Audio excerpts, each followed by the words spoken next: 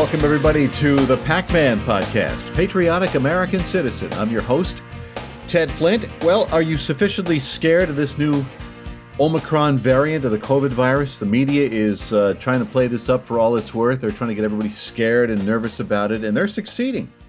Frankly, my wife's concerned. I mean, I'm not going to discount COVID. As I've said a million times before, I'm not a denier. I guess Dan Bongino had it real bad. I don't know what variant. Maybe he had the latest variant, whatever it is. I can't even think of it.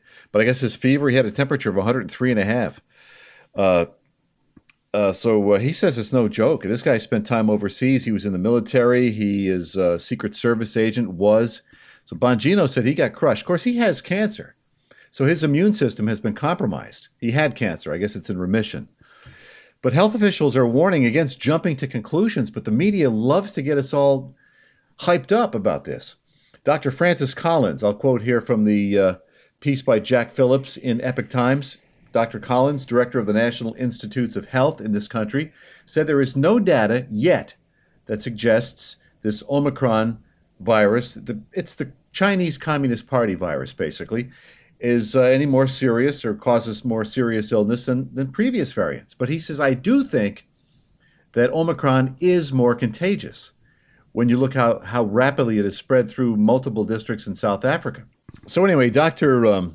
Collins was on CNN's State of the Union over the weekend, and the U.S. has imposed a travel ban on 8 southern African nations, while the European Union, Israel, and the U.K. and many other countries have done the same due to the spread of this variant, which was discovered in South Africa and Botswana.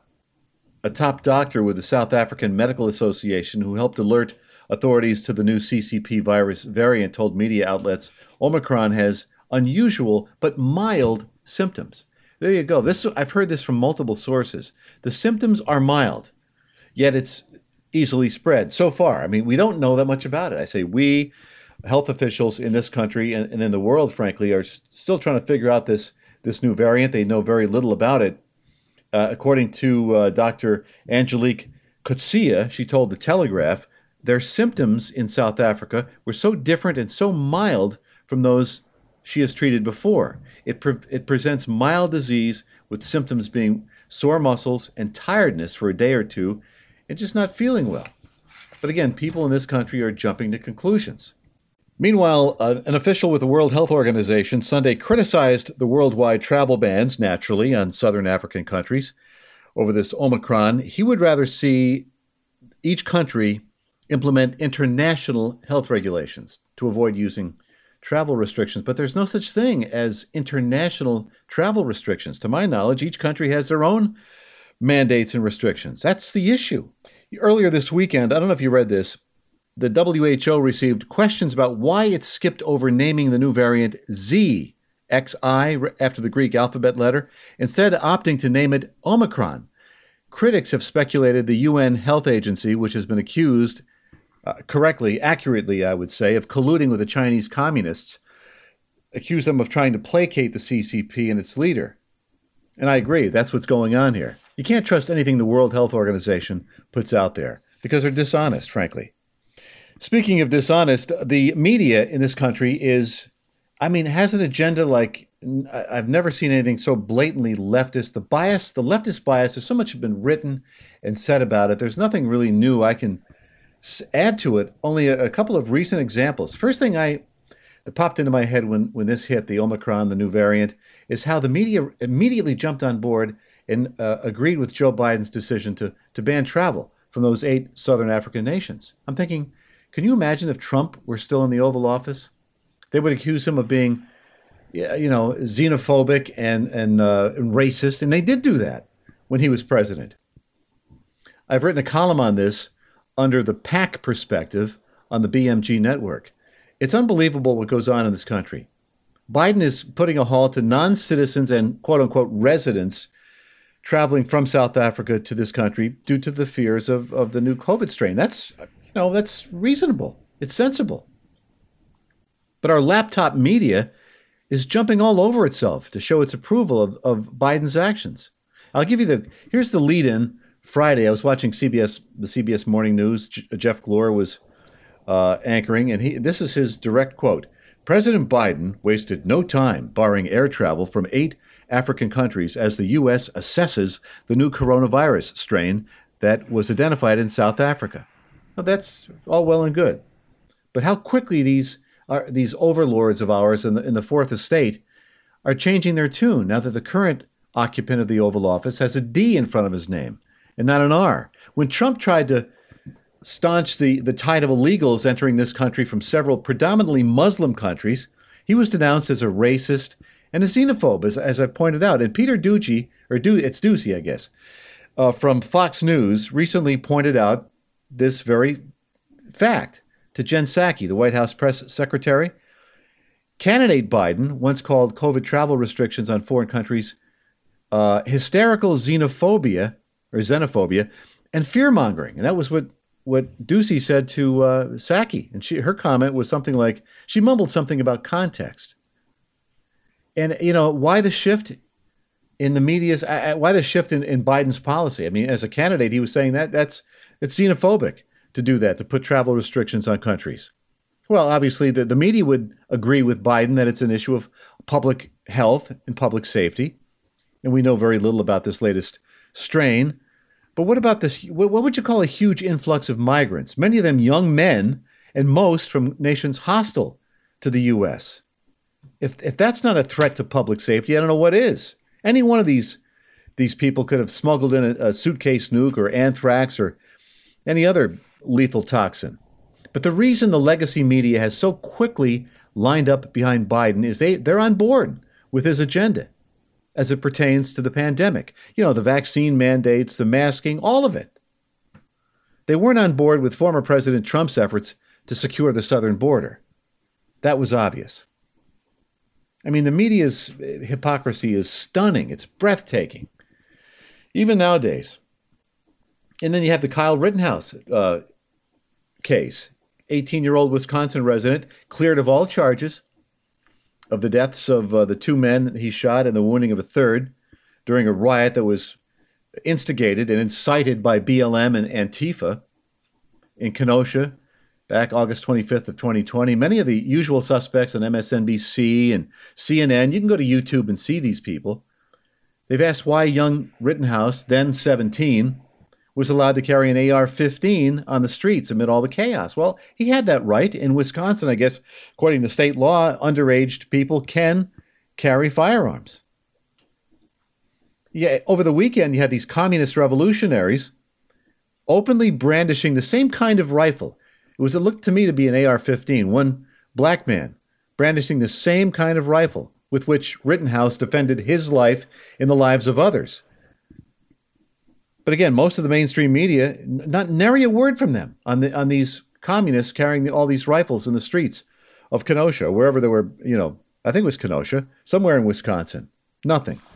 Because the media is hostile. This is my opinion. The media is hostile to the idea that the Second Amendment applies to the individual, not the collective. It's an individual right to own and carry a firearm. I mean, these are just 2 examples of the hypocrisy. There's a double standard when the media covers our elected leaders. If one of them is a Democrat and the other's a Republican or a conservative, they're not going to get a fair shake. Speaking of Biden and this whole new variant of the pandemic, he was seen over the weekend not wearing a mask. Did you hear about this? He was shopping in a store in, I think, Nantucket, naturally. According to a Fox News report published over the weekend, Biden is shopping at Murray's Toggery Shop on Nantucket Island with a mask draped below his chin. I see that all the time. Usually Trump supporters wear theirs below their chins. I know because I do it myself. But the store said there were signs all over the place. Patrons have got to wear a mask. Here's the president not wearing one. In the same frame of a posted store sign requiring them. Why does he get to get away with it? Everybody else has to wear a mask, but not the president. The rules pertain to thee, but not to me. So he left at about 4:45, according to this report. He was still seen not wearing a mask and drinking what reports are saying was a milkshake. Now, that's fine. I guess he likes milkshakes. But they're tough to drink through masks. The whole idea of masks are ridiculous anyway. I'm not saying they're totally without benefit. I mean, I've read a couple of reports recently. One report was in Bangladesh, and they said that the efficacy rate of masks anywhere from 15 to 20%. Now, that's not zero, but it's not 90 or 100 either. These left-wingers think you put on a mask and you're totally safe. Wear two and you're that much safer. They really don't provide that much protection. The N95s do, but the others, the surgical masks and some of the other ones, they don't provide that much protection.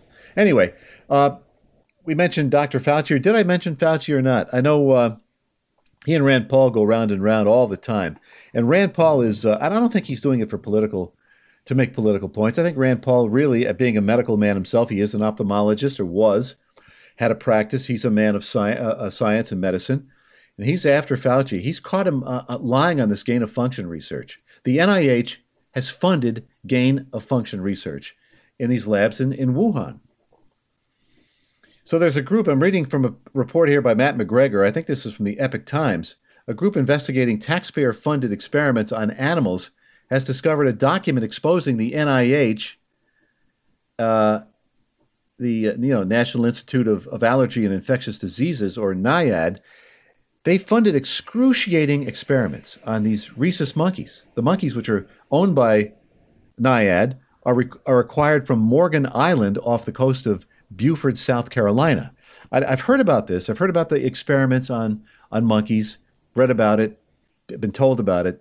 But I'm reading about this here today in the Epoch Times. Justin Goodman is vice president of advocacy and public policy for the White Coat Waste Project. He told the Times that the nonprofit taxpayer watchdog group obtained the document in October through a FOIA request, revealing that the National Institutes of Health spent $13.5 million of our money on funding these experiments that involve injecting monkeys with various infectious diseases, such as Ebola and Lassa virus, that resulted in hemorrhaging, pain, brain damage, loss of motor control, and organ failure. Now, I'm not, going to go to the mat over rhesus monkeys. I'm not saying you should abuse any animal. But where are the animal rights freaks? People that care so deeply about dogs and cats and monkeys and whales and you name it. They care more about animals than they do people, or about unborn babies. Now, Fauci is the director of the National Institutes of Health, which is itself a part of the U.S. Department of Health and Human Services. But in a lot of these experiments, according to this report by Matt McGregor, in many of these experiments, Fauci and his staff intentionally withheld pain relief. And these experiments, according to this report, are excruciatingly painful.